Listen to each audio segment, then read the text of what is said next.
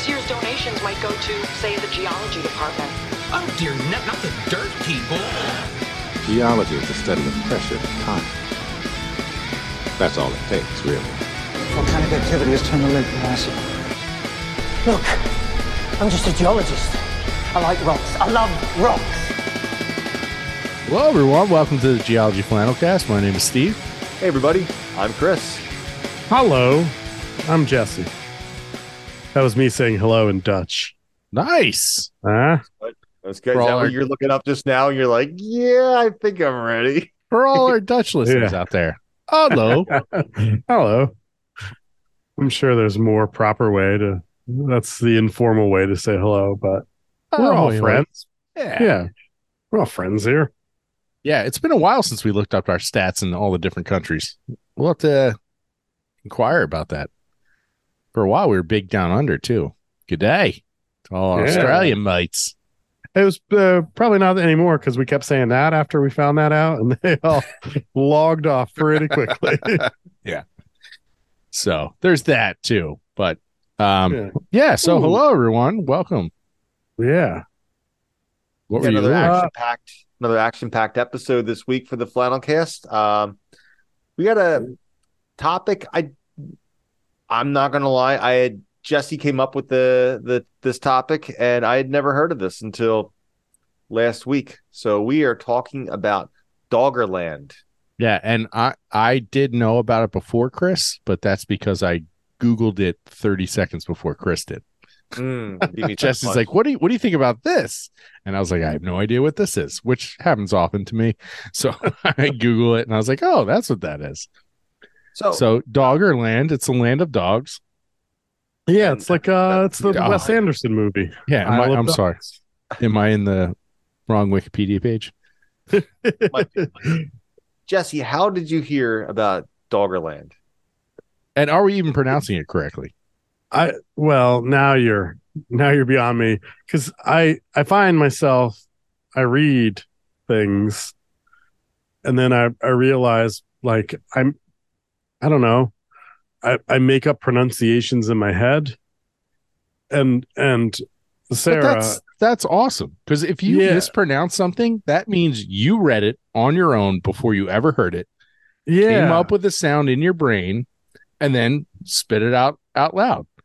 I tell you what, I also think that way, but every once in a while, like, I'll pronounce something and Sarah will be like, why are you throwing in all those extra letters? And I'm like, I don't know, because when I read it, that's how it just came out in my head. Yeah, I can't tell you where it came up, and it's just a very interesting topic, because it's like here on the Atlantic seaboard in the U.S., it's kind of a foreign topic. So Doggerland is it's an area off of basically the East Coast? UK. It's the southern part of the North Sea. Yes, yeah. But it was just like it's a topic that geographically, it's just not within our it's not in our wheelhouse. Yeah, no. exactly. And I have a fascination with the last ice age, last glacial maximum. So that's I probably stumbled upon it somewhere. Yeah. Plus, it's got a sweet name. Come on, man. Doggerland? Yeah. Yeah. So think about, it's interesting because as a student growing up in the United States, you learned about the land bridge between Asia and America through through Alaska. Whoa. You took the long way around. No, through Alaska at the last glacial maximum. Yeah, the Bering Land Bridge. Right. So I've heard of that, and that's been well documented well before I became a geologist. Learning a little bit more about ice ages and what they do, and how much it actually affects sea level and all that stuff. But so this Doggerland, basically was a land bridge between Europe and southern UK. Yeah. Is that did I sum it up? I wouldn't even call it a land bridge. Well, true. Yes, you're correct. Yeah. It's not a land bridge. It's just land. And I think maybe we'll get into it in a little bit here. some of the particulars about it, comparing it to Bering. Unless you want me to compare it to Bering right now, I will. No. I feel like we should explain more about what it is. Yeah, because I have a question about this. So you said you wouldn't. Basically, I was just going off of saying I've never heard of it before. That's all. So we said you wouldn't call it a land bridge. Why not? Is it just because it's not? Because it's not like when you think of what's a bridge, it's a narrow sort of passage across water, right? I don't know. That's what, or it's a narrow. I feel like the Bering is pretty narrow, whereas this is this huge area it's part of the continent. Yeah, I mean, when it did connect UK to the continental Europe, it was. I think I read it was half the size of Germany. Yeah, it was absolutely massive. Yeah, and so so it's for context. If you're looking at, if you're overhead looking down, it connects. It would be Great Britain.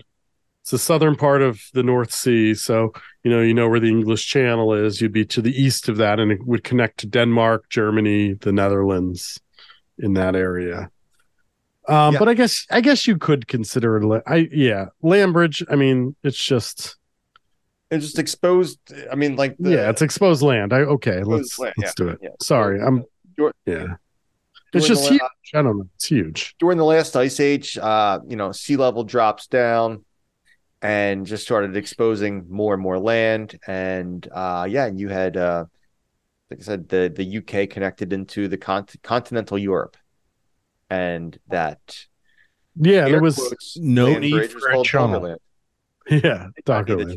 You did not need that. You could just walk back and forth across and I think that's part of the story here, is that there was they weren't necessarily like, I don't want to, if we compare the two, I'll save that for a bit, but it's a huge area, right? And it had plains and rivers running through it.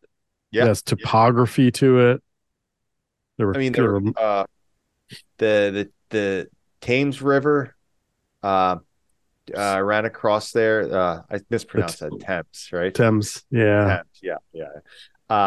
The Rhine River ran across there. There was a bunch of rivers that were going. Yeah, so you had like marshes and wetlands and river areas, forests. So it was this, like, all of these, it was a complex sort of all these different ecosystems. So it's a really interesting, and you find, I guess, on the edges of it today, the flooded, stumps of some of these forests. Yeah. So, how about we start about this? Let's start about, where did the name come from? Where did the name Doggerland come from? I hope you have an answer, because I don't. Oh yeah, it was comes after the Dogger Banks in the North Sea. Yeah. So it's kind of this shallower portion of the North Sea, and I guess this is where, it's shallower now, but when sea level dropped during the last ice age, it was exposed. So it's just the name comes from it's related to the current day geographic location. Oh, okay. So the name Dogger, though. Oh, that's what I thought you were going to say. Oh, I got you. Oh, well, I got that too. Okay, yeah, because so the Dogger Bank is this. It's elevated, so it's topography on Doggerland itself. It's like this plateau or upland. Which, if you've ever listened to the British shipping forecast on BBC4, you know about Dogger Bank. No. I'm guessing. I wake up every day to listen to the British shipping forecast. Let me tell you, I'm gonna after we stop, I'm gonna play it for you all. It is soothing. If you need to relax, listen to soothing as in like it'll put you to sleep, or soothing like many questions. My nerves are calmed right now. Yeah, you'll calm BBC for shipping. And it'll tell you. Here's my follow-up question. How the hell do you know about the BBC shipping forecast. I mean, so the thing is like, and it's like a whole language unto itself because they talk about it's literally like the weather and the sea conditions for the shipping forecast. And yeah, I'm excited to play it for you because it's pretty good. He's showing us a picture right now. There's a legitimate. He pulled it up on his phone real fast. So like this is like a podcast or what is that? What do you? I mean, they just you can do it on the BBC Sounds app, but you see it says subscribed. Yeah, absolutely subscribed. Yes. Do you actually listen to this? Every once in a while, I'll listen to it because it's just an interesting. I don't know. It's just an interesting thing. Wow. Yeah, there's a lot of insight. Someone, and then they pull this out of their ass saying that they listen to the BBC shipping forecast. Seriously, man. It's like 3 minutes. 3 minutes of your life. Sometimes you just need to center yourself. Sometimes you wish you were I'm thinking it's like the turnpike advisory, like, please be advised. Mile marker 142 to 148. Construction. No, it's less robotic. Nice. It's an actual human. All right, so let's get back on the topic here. Let's talk about what a dogger is. And it's a fishing boat dating back, started to be described as early as the 14th century. That goes back a little ways. It's a fishing boat that was commonly operated in the North Sea. Let's just leave it at that. They used them a lot. It's fishing for cod. How about that? All right. Yeah, I guess some sort of old Germanic or Dutch word. Yeah. Right, for a two-masted boat. You want to hear a fun fact about cod? And I love fun facts. I read a whole book about cod. It was called Cod. You don't say. So, one of the things that when you live that far north in latitude, like the Vikings did, you didn't get that much vitamin D. But the Vikings ate a lot of cod, and cod is very rich in vitamin D. And they think that was one of the things that attributed to just them being like strong people and like healthy, strong people, is just that they didn't have that vitamin D deficiency when they would take over other villages or whatever. I don't know. People are all lacking in vitamin D. Interesting. Yeah. Huh. Did you learn about that in your cod book? Probably. I read it a long time ago. Nice. But I don't remember it, so I'm really glad to hear it again. I love fun facts like that. Another fun fact about cod is they school together, right? And so when they feel threatened, they go into a school, right? Kind of like safety in numbers thing. Well, the way that cod fishing works, it actually makes it, when the cod feel threatened, they go into that school, and it actually makes it easier for them to get fished and to get pulled out of the water. And it actually led to their demise and the collapse of the cod industry. So I love Take cod. that, evolution. Yes. The evolution of cod also kind of left them to their demise once the modern day trolling boats well, I guess maybe they weren't trolling boats that take out the cod, but anyways, modern day fishing boats, it just made it easier and easier because they kept on just kind of going into schools and like, oh, here's this giant school of cod. Let me just throw the nets in there and just take them all out. Cool. Thanks, cod. You did my job for me. There you go. All right. So Dogger was a boat. Mm-hmm. They used to fish for cod. Doggerland, so I guess, used to be the area where they fish for cod. Full circle. Done. Yeah. All right. See you tomorrow. Tell me about its geology. Tell me more. Tell me more. So what aspect do you want to talk about with this? What's the main sediment of the landscape? Looks like there is fluvium. Talk about the chalk anticline. No, but that sounds awesome. No, I was just gonna say it's it's a lot of like moraine deposit because it's all of the ice sheet advance and retreat and it gets sort of washed into this area. The ice sheet's coming either off Fendo-Scandinavia or the off of Scotland and whatnot. So you have a lot of till and stuff that got deposited here. Oh yeah, well let's Marines. go older though. Take me back in time. All right. So we'll go back to the Middle Pleistocene. All right. When Great Britain was connected to continental Europe, or continent. Is that the way to? Continental Europe. Yeah. I used to saying that. It sounds kind of weird. And it was connected by the massive. Let's see. It's a chalk. It's called the Weld Artois anticline. I hope I'm pronouncing that right. It goes across the Strait of Dover. And, so like the cliffs of Dover, the chalk cliffs of Dover. Yeah, apparently there's some kind of anticline going across there, or the Strait of Dover is. Let me make sure that that's the same area as the cliffs of Dover. Oh, and it sends me to a website talking about shipping traffic going across the Dover Strait. So see, BBC 4. If only I had the navigation report, right? Yeah. Should have listened to it at doing background research. I could have told you if there were gales or heavy seas. The Strait of Dover is the narrowest part of the English Channel. So there you go. That's and it connects to the port of Calais in France, and that's where Hitler thought the invasion would come from. Oh, no kidding. And that's why Normandy was a little bit of a surprise. Gotcha. Where is Normandy geographically related to?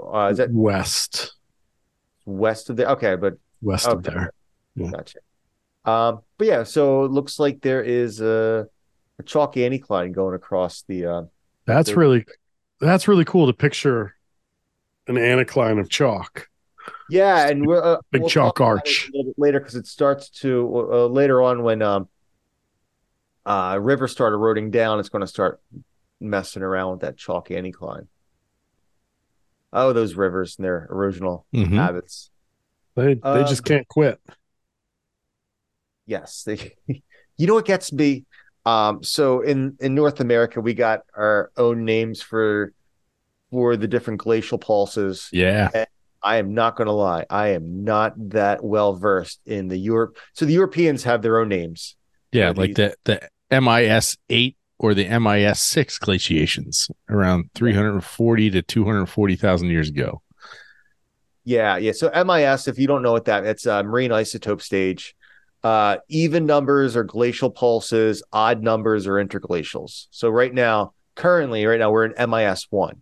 So we're in an interglacial, right? But the last glacial max, that was MIS 2. So that's when we refer to those things, it's called marine isotope stage, and then the different numbers. Are you talking about, like, we call it the Wisconsin here, and they call it, like, if you're in the Alps, they call it the Würm, or the Midlandian glaciation. Yeah, Salandian glaciation. That was 160,000 years ago. Vixalian. Yeah, I'm looking at one, the Anglian stage, which was this one's saying it's stage 12. But yeah, anyone who studied 450,000 years ago. Anyone who studied glaciation in Europe is probably like, these pronunciations are killing them, probably. Yeah, probably. But everything that I've read, like the last glacial maximum, is just called the last glacial maximum. It's keep it simple, buddy. I like it. LGM, LGM. Why is that? I mean, I guess it's just the way it was described, but that the Europeans have different North America. If you're North America, you're using one set of terminologies, and if you're over in Europe, well, it's just like the Mississippian versus the Carboniferous or something like that. I think they were both, when they were studied, it was like 19th century when glacial geology. Yeah, they were both being studied at the same time. Yeah. And so, communication and now we have, like, the International Committee on Stratigraphy meets every 2 or 3 years. Yeah. To try and, because if you're from if you're from, I don't know, Russia, you're like, what the hell does Pennsylvanian mean? Well, that's the thing. I was just reading about this, and we're kind of going off topic a little bit. It's still geology related. It's still kind of a fun story. But the reason that in North America we broke the Carboniferous up into the Mississippian and Pennsylvanian is because you could see these, like, you could basically within the geology there were some stark differences, and within the Carboniferous, but the Europeans didn't necessarily see these differences, and so in North America they started saying, breaking it up to these, within these sub periods, Mississippian and Pennsylvanian, but it all has to do with your depositional environments that are available at the time. Yeah, and, exactly. a million different variables. Yeah, and to be fair, we have the same problem, like even between states. Yes, like that is the way we define formations. Yeah. Yep. So, but some of the, I guess it kind of gets in some of the geologists were, is this story right that kind of like in if they were like in like trying to still protest the Pennsylvanian and Mississippian, they would instead say the upper Carboniferous and the lower Carboniferous. They didn't want to say I don't know. And Mississippian. I try and stay out of that fray. I got no dog in that fight. No, I do. It's Pennsylvanian. P-A. All right, let's get back to Doggerland. Yeah, Doggerland. So, and just for context here, if you've ever looked at the latitude of Great Britain, it is north, man. It is way north of somewhere like where Jesse and I are, north of Philadelphia, way north of Philadelphia. It's up near like Newfoundland. Like on the same line of latitude as Quebec City. Yeah. So it's far north. Without that ocean current keeping everything warm, keeping that warm conveyor belt going, it'd be pretty cold up there. So to think about glaciers coming down there, it's not that big of a stretch. Yeah, they're up there. Yeah, they came down through Scotland. I don't know. I'm really showing myself here. I don't know how far they came into England. But I mean, the last glacial maximum, like 18 to 20,000 years ago, pretty much covered it about 3/4 of the way down. Like the last like third or so was without ice, but and pack ice was surrounding it. Okay. As well. Yeah, I mean that makes sense. I mean, this is, and so the ice didn't quite make it to London. Let's put it that way, but pretty darn close. And it's carving out it. You can see it sort of in the Highlands of Scotland, especially how it scrapes things down, and even a little bit east in Norway, the fjords and whatnot, you get carved from these glaciers. And do you get similar things in Doggerland? That are just submerged now, like underwater canyons and things. And you get some. I know you get a lot of terminal moraines in Doggerland. Yeah, you get, and I know there's revetment surfaces. So like the rivers cutting down as a function of as sea level lowers. The rivers are lowering to reach base level. They call that revetments. Revenements. I always call it revetments. That's a new term to me. I just thought it was, downward cutting. Well, yeah, like you get these riverine systems cutting down. Cool. So I learned something new every geology flannel cast. I'm telling you. Again, I don't know if my your pronunciation was correct, but I bring it up because that was not on our perfectly formatted outline. No. Which was brought to us by our good friends at the Formatting Formula for all of your Word document formatting needs, formattingformula.com or YouTube /C/formatting formatting formula for all of your Word document formatting needs. They have awesome step-by-step videos on YouTube, or you can just email them and let them know the Geology Flannelcast sent you, and they will fix all of your Word formatting documents for you. Yeah, they're awesome. They're very responsive. So check them out, but please let them know the Geology Flannelcast sent you. Thanks. Thank you, Steve. So just real fast, kind of talking about the geologic history of this area. I don't want to spend too much time on this because you could really get bogged down in the weeds with this. But basically, over the last 450,000 years, this area of Doggerland was it was exposed and then flooded out, just between the glacial pulses and the interglacials.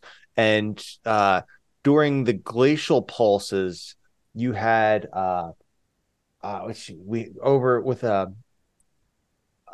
had a large within this area there was a large proglacial lake in the southern part of the North Sea. It was fed by the Rhine, the Schlett, and the Thames River, and so you had a lot of flow going in across this area to carve a channel through that chalk anticline, the wheeled Artois anticline going across the Strait of Dover. And so we've gotten all these rivers cutting down through there. And then looks like there was some ice dams that were breaking. I'm really kind of just, going over this because we're going to get into some other things too. I don't want to spend too much time with the older geology, but you had these ice dams breaking and then just, kind of just having catastrophic flow across this area over, between 450 and potentially a second time around 160 to 130,000 years ago. So we've talked about some of these ice dam breaks on the podcast before, right? We talked about we should do an episode on the Scablands.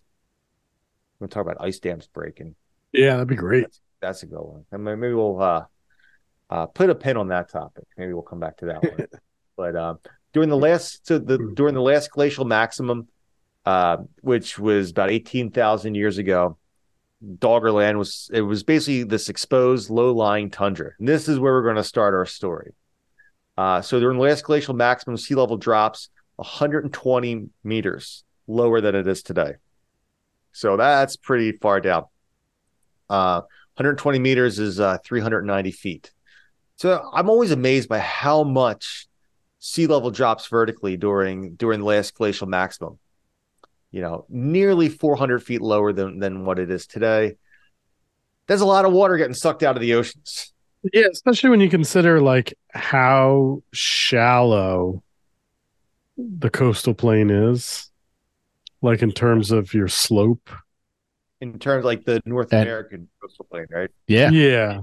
But I mean, even I would say even off Doggerland, if you look at a bathymetric map, it's pretty shallow as you go towards Europe.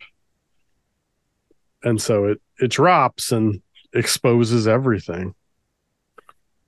Yeah. Yeah.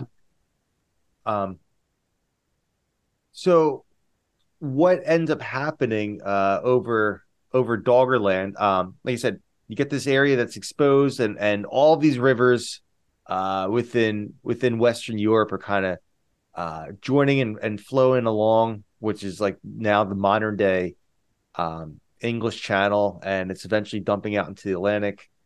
And then about 10,000 BC, we start getting sea levels coming up now. We hit last glacial max is 18,000, so we have about 8,000 years of sea level that's where the glaciers hit their max, then they start retreating.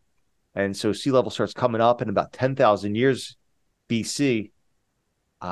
This area, this low-lying Doggerland, the coastal stuff especially, starts turning into estuaries, salt marshes, mud flats, beaches, as well as this mix of rivers, marshes, and lakes.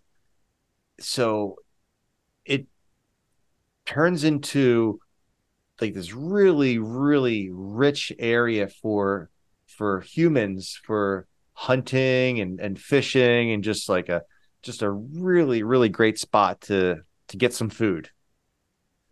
And we see lots of evidence of this. People going back to let's see, basically the early 20th century. I'm kind of jumping around here, skipping topics, but I'm kind of going over to the archaeological potential of this area. So the early 20th century, people that were fishing within this area started picking up artifacts, human remains, fossils, and all sorts of fun stuff. Yep, remains of plants that shouldn't be there, woolly mammoths. Yeah, exactly. Yeah. Like terrestrial stuff here in the spears, Paleolithic spears and harpoons and all that. So imagine being a fisherman and then you pulling up human remains from from this area, like I said, just north of the English Channel, the southern North Sea. And so it starts to kind of gain steam more and more as like, hey, this has got some potential to be like a serious, like, have a lot of archaeological potential, I guess you could say, right? It really started to people really started to start investigating this area around like the 1930s or so. And nowadays, geez, they've even had mammoths. They put up mammoths, lions, prehistoric lions, cave lions. And I hear those was the short-nosed bear in Europe? Because it was in North America, and boy, that thing is scary. Short-nosed bear. Let me look up a picture. Yeah, it's like one of those megafauna that went extinct in the Pleistocene. Same with like the giant, beaver or whatever. Yeah, the giant beavers. Oh, that's a big bear. Yeah. That's a big bear. Wow. I would not want to mess with that bear. That thing makes like these Kodiak bears look like teddy bears. Play. Yeah, teddy bears. Jeez. I was in Gunnison, Colorado a couple years ago, and there was this taxidermy shop, and they had a taxidermied Kodiak bear in the shop, and I could not believe it was like standing up on two legs. I could not believe how big that thing. That was crazy to just like look up at this and be like, I hope to God I never see this thing, one-on-one in the wild, because it is just a killing machine. Like it would pick me up and snap me in half. That's what we're talking about. So this giant short-nosed bear is even bigger than a Kodiak bear, and just is. Oh, I'm looking at this picture of fully grown men standing next to this, this, I guess, like this replica or this model of this short-nosed bear. They come up to the bear's hips. Wow. Like, yeah. I mean, this is crazy. I'll send this. But speaking of the archaeological part, circling back to the name of it, it was actually an archaeologist who named it Doggerland.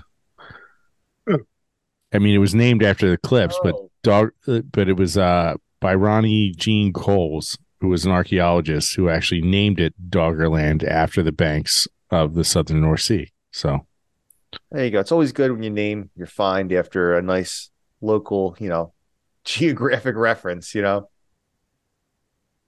Or maybe he was just really into the ships, the doggers. The 14th, but yeah. century fishing ships. I really like boats. Really like cod. Full circle once again. Yeah. So what? So Doggerland's not around anymore, as far as I'm concerned. It's a real bummer. Yeah, it's kind of like one of these. So when I was doing some research on this topic, the one thing that was popping up, people were kind of saying like this is kind of like an Atlantis kind of thing, and I don't know if I'd go out and say it's not like the Atlantis, like advanced civilization of like Plato had talked about, but it was definitely like it's definitely something that's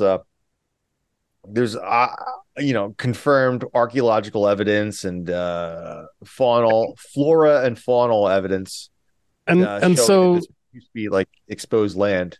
Yeah, and I think that's getting to the archaeology and stuff, like Doggerland, and this is what sort of makes it significant.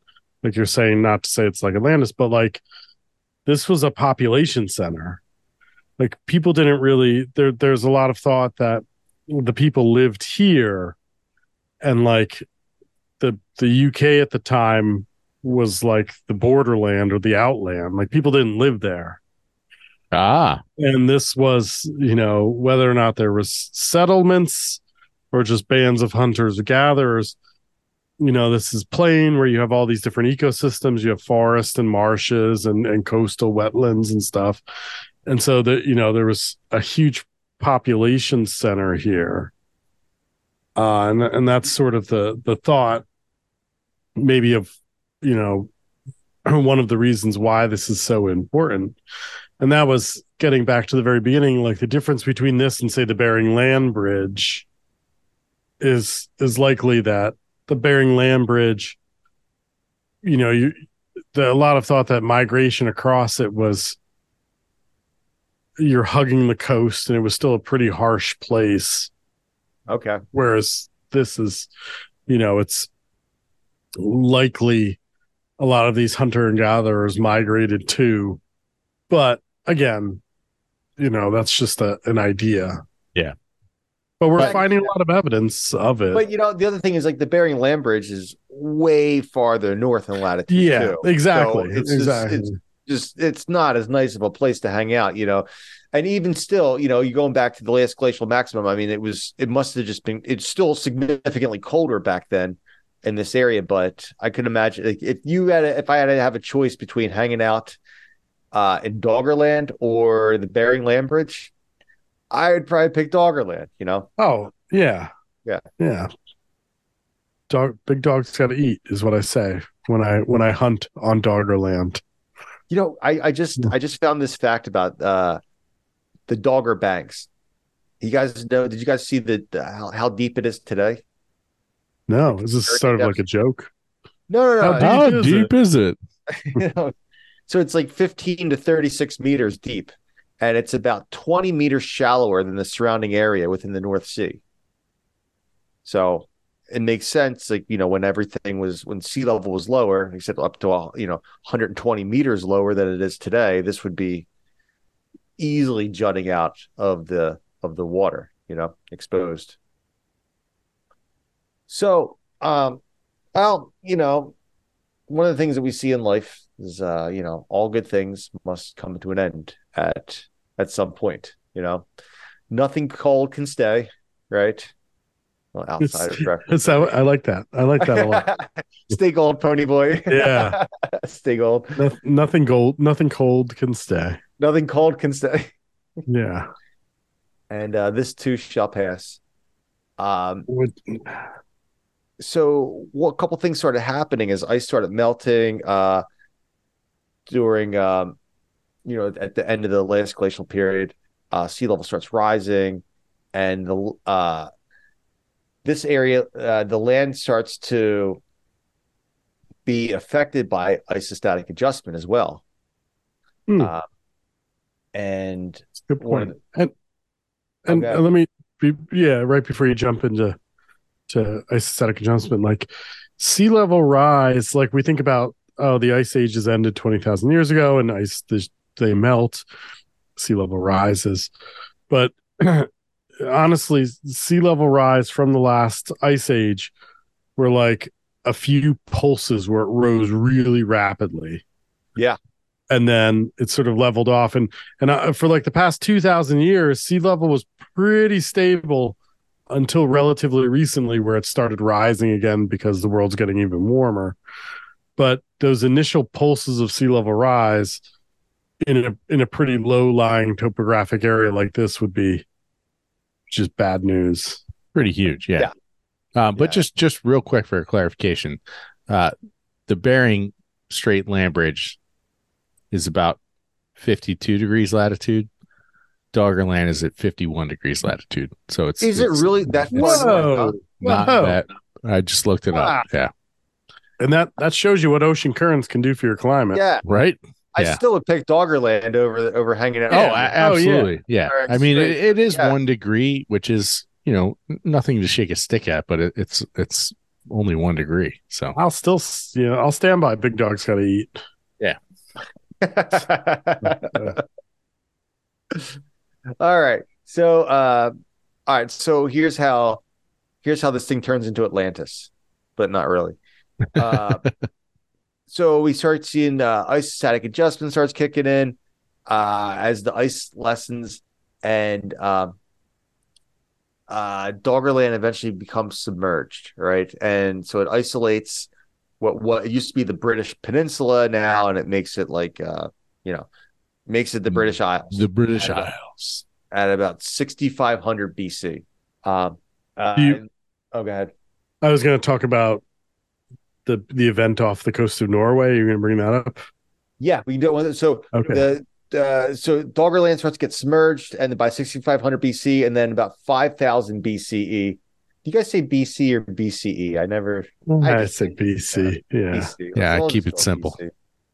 The Dogger Bank, which is like the highest part of Doggerland, the upland part, you could say, that gets submerged like basically like 7,000 years ago ish. Yeah, Dogger Bank was like a archipelagic island, bunch of islands. Archipelago. So there's some thought that the archipelagic. Oh man, I can say it when I can say it, but I can't say it right now. Got it. One of those things. Archipelago. Yeah, sure. That's probably what Doggerland did as sea levels rising. It probably be. Sure. And then the last of it was Dogger Bank. I'll buy it. Okay, thanks. Yeah. I wonder if that's what Guernsey is right now. Oh, a remnant. Yeah. Guernsey's in the channel though, so yeah, true. Sorry. Is it technically part of? Probably not. I'm sure they've got an opinion on it, and I don't want to offend them. So there's about 6,200 BC. Let's go back. 8,000 years. Steve, I like how Chris just ignores us. Yeah. Just carries us forward. Just trying to move in the right direction, following the arrow of time. Moving on, along, right? For those of you who know Guernsey, that was a pun. 6,200 BCE. Paint me a picture. Carry it on. I will paint you a picture. So this is kind of like the last of Doggerland, right? And then there's a submarine landslide off the coast of Norway, known as the Storegga Slide. I hope I'm pronouncing that correctly. My favorite slide. Yeah. It's your favorite slide. Well, mine's still the electric slide, but yeah. Electric slide. It's Storegga Slide to Electric Boogaloo. Nice. That's a reference to Breaking 2, the Electric Boogaloo. Nice. That was pretty good. That was thanks. Yeah. If anyone has ever not seen Breakin' or Breakin' 2, the Electric Boogaloo, do yourself a favor. Look it up. Go to your local Blockbuster and rent that. There's only one Blockbuster left now, and it's in Bend. Is it in Bend or Portland, Oregon? I think it's Bend, yeah. Bend. They have a really funny Twitter or X. They have a really funny X page where they just have they say really, really goofy stuff. But I know I've never seen that. I never even heard of that movie. What is it? Oh, say it one more time. Breakin'. It's a movie about breakdancing. It's from the 80s. Sequel called Breakin' 2, the Electric Boogaloo. I've never heard of it. No idea what you're talking about. I'm sorry. I feel like every podcast I disappoint you with my lack of movie knowledge. It's just basic culture, man. Come on. What year did it come out? Let me IMDb this. Yeah. Because maybe this is the reason that you know about it and I don't. Breaking 2, the Electric Boogaloo came out in 84. 84, Steve. Steve, I wasn't alive until 85. So I wasn't watching that movie. It's saying Breaking came out in 84. Breaking 2 Electric Boogaloo came out in 84 also. Wow. Man, they made fast work of that.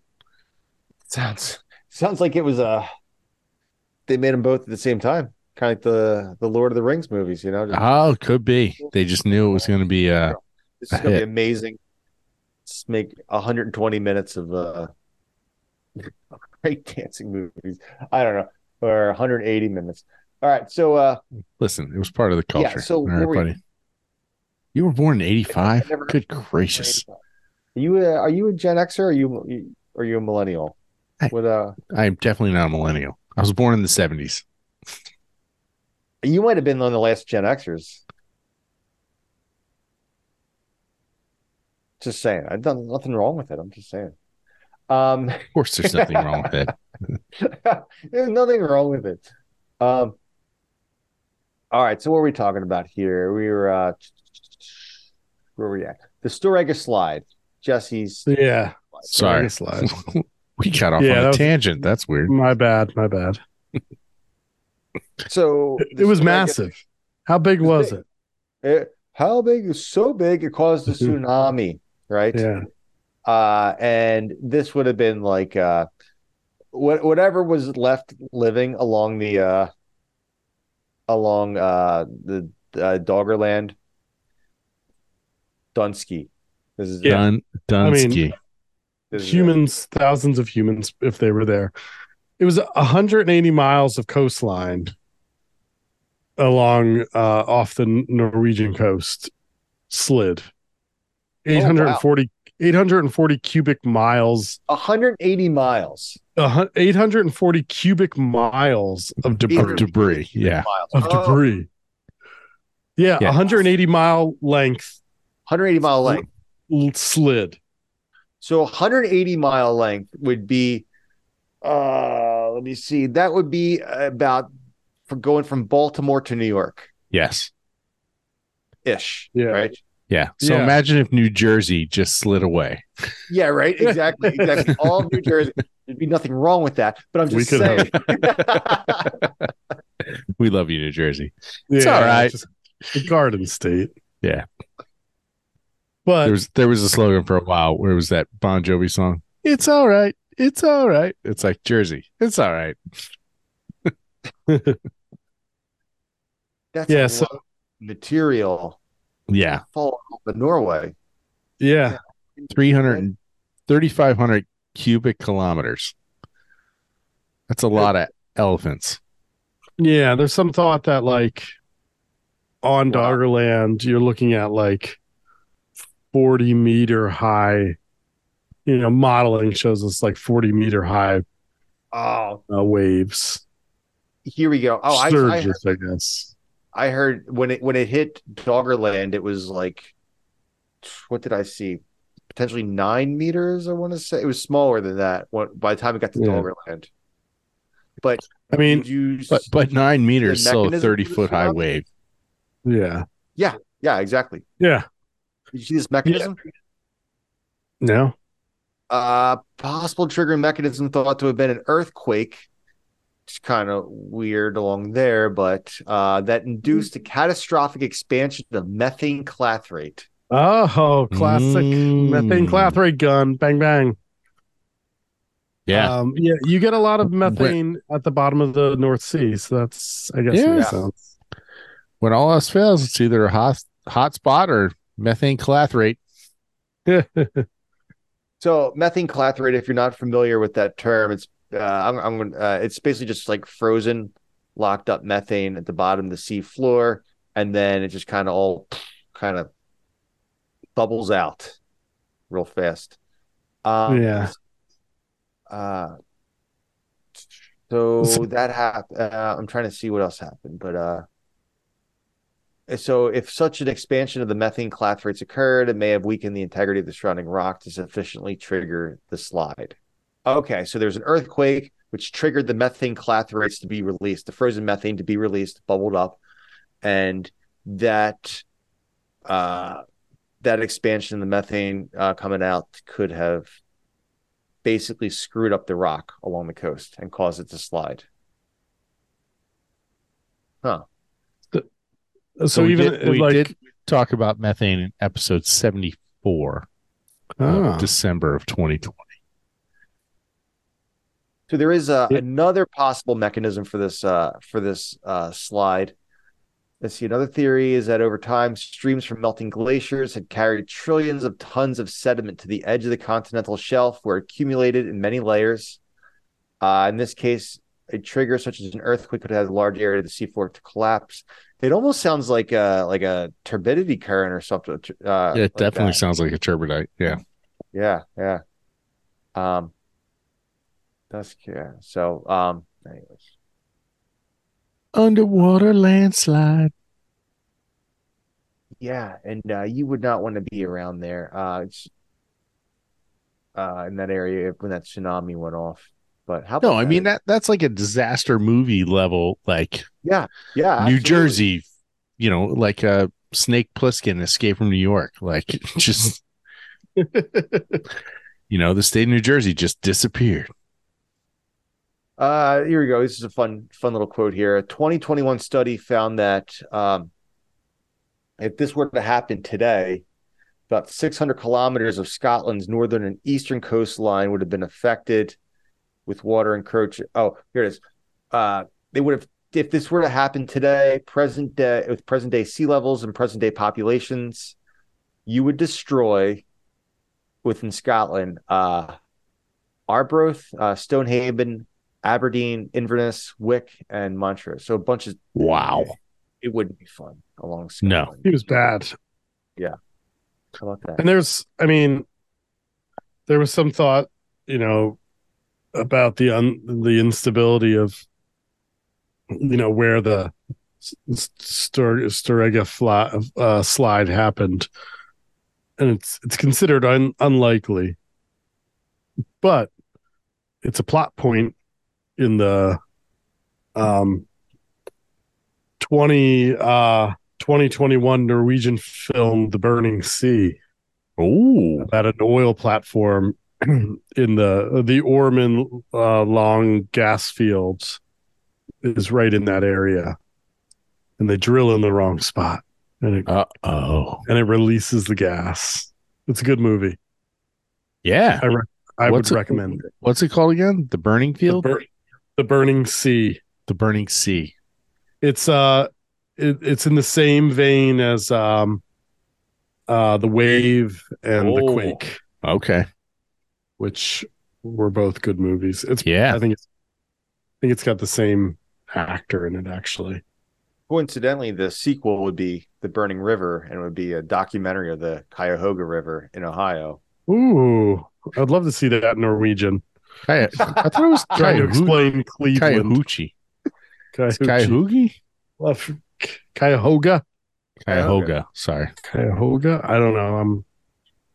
I'm sure that offends our Ohio like 3 times. Yeah, a bunch of times. Yeah, I wish not once, not twice, several times. At least. Could you imagine being from Ohio? I'm just kidding. That was all right. So who that was a joke for one of our friends from Ohio. Somebody actually asked her that, and it was pretty funny in the moment. Yeah, she didn't think it was funny. She did not. I thought, as a Pennsylvanian, I thought it was funny. Any other locations that you complete like to several? Oh, come on! I'm just joking. No, my aunt lives in Ohio. She lives in Akron. Love her to death. We kid because we love, Yeah. Yeah, let's badmouth Doggerland. I'm glad it's underwater. Yeah. All right, so take that. So fertile hunting grounds.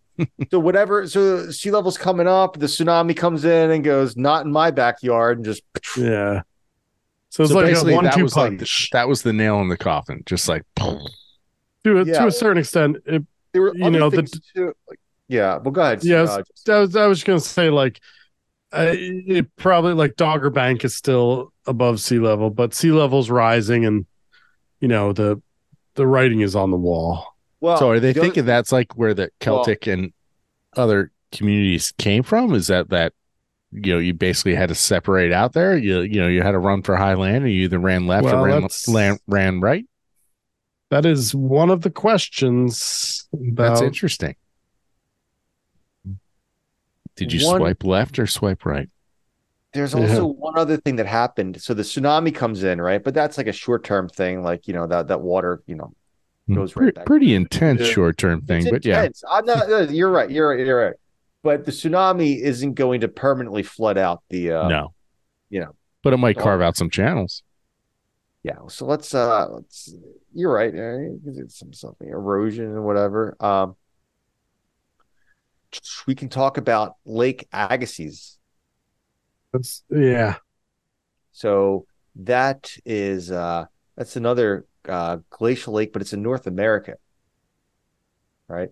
How does this affect it? Wow. Once it's let's see, Lake Agassiz was it's a lake up in Canada, and like during this time period, like and the timing comes like right in line, like right after the tsunami. Lake Agassiz had this once again like a kind of a glacial dam kind of thing going on, and that glacial dam breaks and it floods out. All of that water in Lake Agassiz flows out ultimately into the ocean, and I believe I can't find the number here, but I believe that it was it raised sea level very, very quickly, half a meter, like within. That's crazy. Yeah, half a meter, just like across the planet. Yes, like nearly like instantaneously, like sea level goes up half a meter because Lake Agassiz, the ice dam breaks and all of that water goes into the oceans ultimately. That's insane. Yeah, so it was just catastrophic time to be alive, man. Yeah, you didn't want to build your beach house then. Let's put it that way. Especially in Doggerland. If you had like a nice like vacation house, it was just kind of like, well, this is it. Nothing else is we're done. I'm trying to see the exact number is how much it raised sea level. But I just had it and it's one of those things I can't find it right now. Right. Yeah, and maybe we can do a whole episode on this, but like for one lake to drain into the ocean and to affect ocean level, that must have been one honking big lake. Yeah, absolutely. I mean, it was. Your real wordsmith. You know that? Yeah. And it'd be interesting to like start thinking about how it affected other coastal communities. But I mean, this was you think about the low countries of Europe today that are connected to Doggerland, like the Netherlands, and how, affected they are by slight change in sea level, high tides and a storm rolls in, how much storm flooding surges, is. Yeah. And so like imagine that, but even more vulnerable. Seems bad. It's like at the time the hunter-gatherers probably going in there like, look at all this bounty. We got all these, I don't know, European animals. I don't know what was in the forests in Europe. Foxes and bears and wolves. And then they're like, look at this bounty. We can fish. We have the marshes. There's all this peat. We should totally move here. We should light this on fire. It would probably give us heat, and we could make scotch from it. Well, you wouldn't call it scotch because it's not Scotland. You would call it hooch from Doggerland. Yeah. Oh, hooch. Yeah, Turner. Oh man, good Turner and Hooch reference. But I guess the downside is one little 180-mile long landslide will do you in. Yeah. And or climate change. And or a dam burst halfway across the globe. Yeah. Thanks a lot, Andre Agassi. You know? Yeah. So that was the end for Doggerland. So and they're starting to actually, a lot of the archaeology is ramping up right now because we're getting better at doing underwater archaeology, and we're starting to realize where to look, because now they have all these like seismic surveys done, and so like you know where to go. And like they're starting to look along, like you can see where the river valleys were, and they're like, oh, people probably lived along rivers. Yeah. So when you core, the limited scuba you can do down there. Yeah, and dating technology is getting more and more refined too, so you can hone in those numbers better. So it's underwater archaeology is it's tricky. I can imagine it being tricky because you can't just sit there and just archaeologists are very good at setting up these like beautifully these really nice grid systems when they start to excavate. Geologists, not so much. So it is. I mean, there is some question about it, and it's, I guess, a little controversial, but you start to see permanent peoples in the UK right around 6,000 to 8,000 years BCE. So it is right when sea level starts rising and isolating parts of Doggerland. It all sort of fits. Yeah. Well, there you have it. That's the story of Doggerland. I had fun researching this. Like I said, this was one of those topics that I had no freaking idea about. Before. I'm right there with you, buddy. Last week, Jesse brought it up last Wednesday. I was like, let's do it. Yeah, the topic we have for next week, I at least heard of. So. Yeah, I don't remember what we talked about. Yeah, I was going to say I'm not going to spoil it. You remember because it was in the same. I knew text we had like chain. a couple weeks of. Yes. Yeah, it was in the text. Okay. Yes. Okay. I knew we had a couple weeks set up of topics, but slightly west of England, slightly east of us. Oh, that's right. Yeah. Okay. We're going camping next week. Yeah. Oh, right. Yeah. It's a spoiler alert. That's a little hint. Yeah. Not giving anything away. Okay. Thank you, Steve. Sorry. Well, there you have it. We are set for next week. Yeah. Well, but before you tune in next week, check out our Patreon account. Patreon.com/Geology Flannelcast. Become a member. Just donate. We have several different tiers of membership. Obviously, each tier gets its own fun little perks, but you can become a quartz tiered member. You can come hang out with us on the while we do the podcast live. Come chat with us, talk with us. We have a pretty awesome group that of regulars that are here every week. Everyone's awesome, and we're always welcome to having new friends coming along. So, or you can become a Topaz tiered member, and we'll give you your own topic, whatever you want to talk about. We'll devote a whole podcast episode. As Andy Reid would say, time's yours. Yeah. So, so check that out. That's patreon.com/geologyflannelcast. Go to geologyflannelcast.com. We have some merch up there, some coffee mugs, some t-shirts, stickers, and fun stuff like that. So check that out. We're up on the social media stuff, Twitter. I guess you guys say X now. X. Do you really have to say X now? I will not. I don't like like that's a phrase. I feel like that's going to go away. Yeah. Yeah. The guy that owns the company said it's called X. He can't be. He is the biggest dummy out there. Unless he becomes a Patreon, then we love you, Elon. Yeah. Yeah. No, if he's giving us money, I'll say whatever. I'll call it X all day long. I'll be his friend. Well, you heard anyway. It. Yeah, you heard it. Put Jesse's money where his mouth is, or you put your money to make. I don't know. Anyways. To make Jesse's mouth go. Yes. Yeah, Anyway. I can be bought very easily. Yeah. I am broke. If you don't like Elon's company, Zuckerberg's got a company, and we got some social media stuff on Zuckerberg's company. The Insta, Facebook, the Gram. Yeah, but most importantly, word of mouth. I feel like all of our stuff is word of mouth. Just tell a friend. If you enjoy us bantering, talking about geology, please tell a friend. That'd be wonderful. That's awesome. Yeah, do that. But I do have a question. Spread the word September is what. There you go. Spread the word September. My question is, what song are we going out with, Jesse Thornburg? Oh, I gotta go with it's a newer one, Florence and the Machine.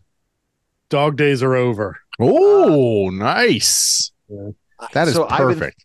I've been thinking about this. I've been wondering what song is Jesse going to pick for today to take us out. I thought he was going to go Black Dog with Zeppelin. Ooh, what's another good one? I had one.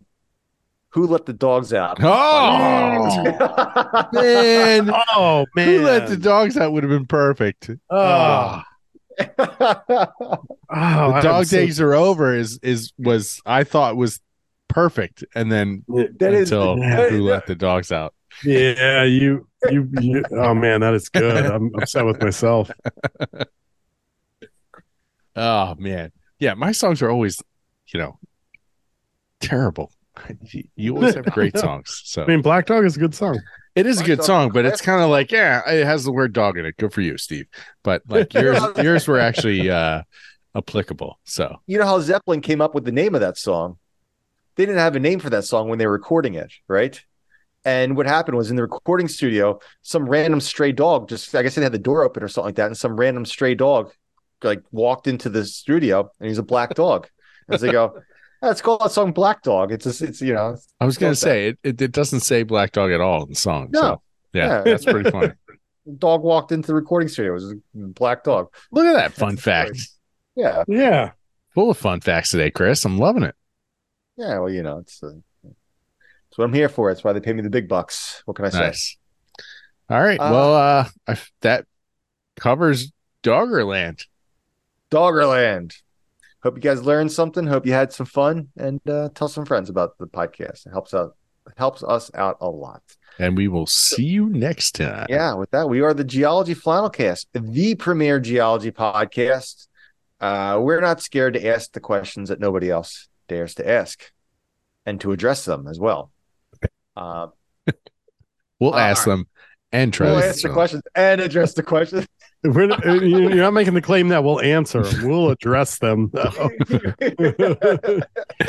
Space. Am I right? Yeah. Don't get me started.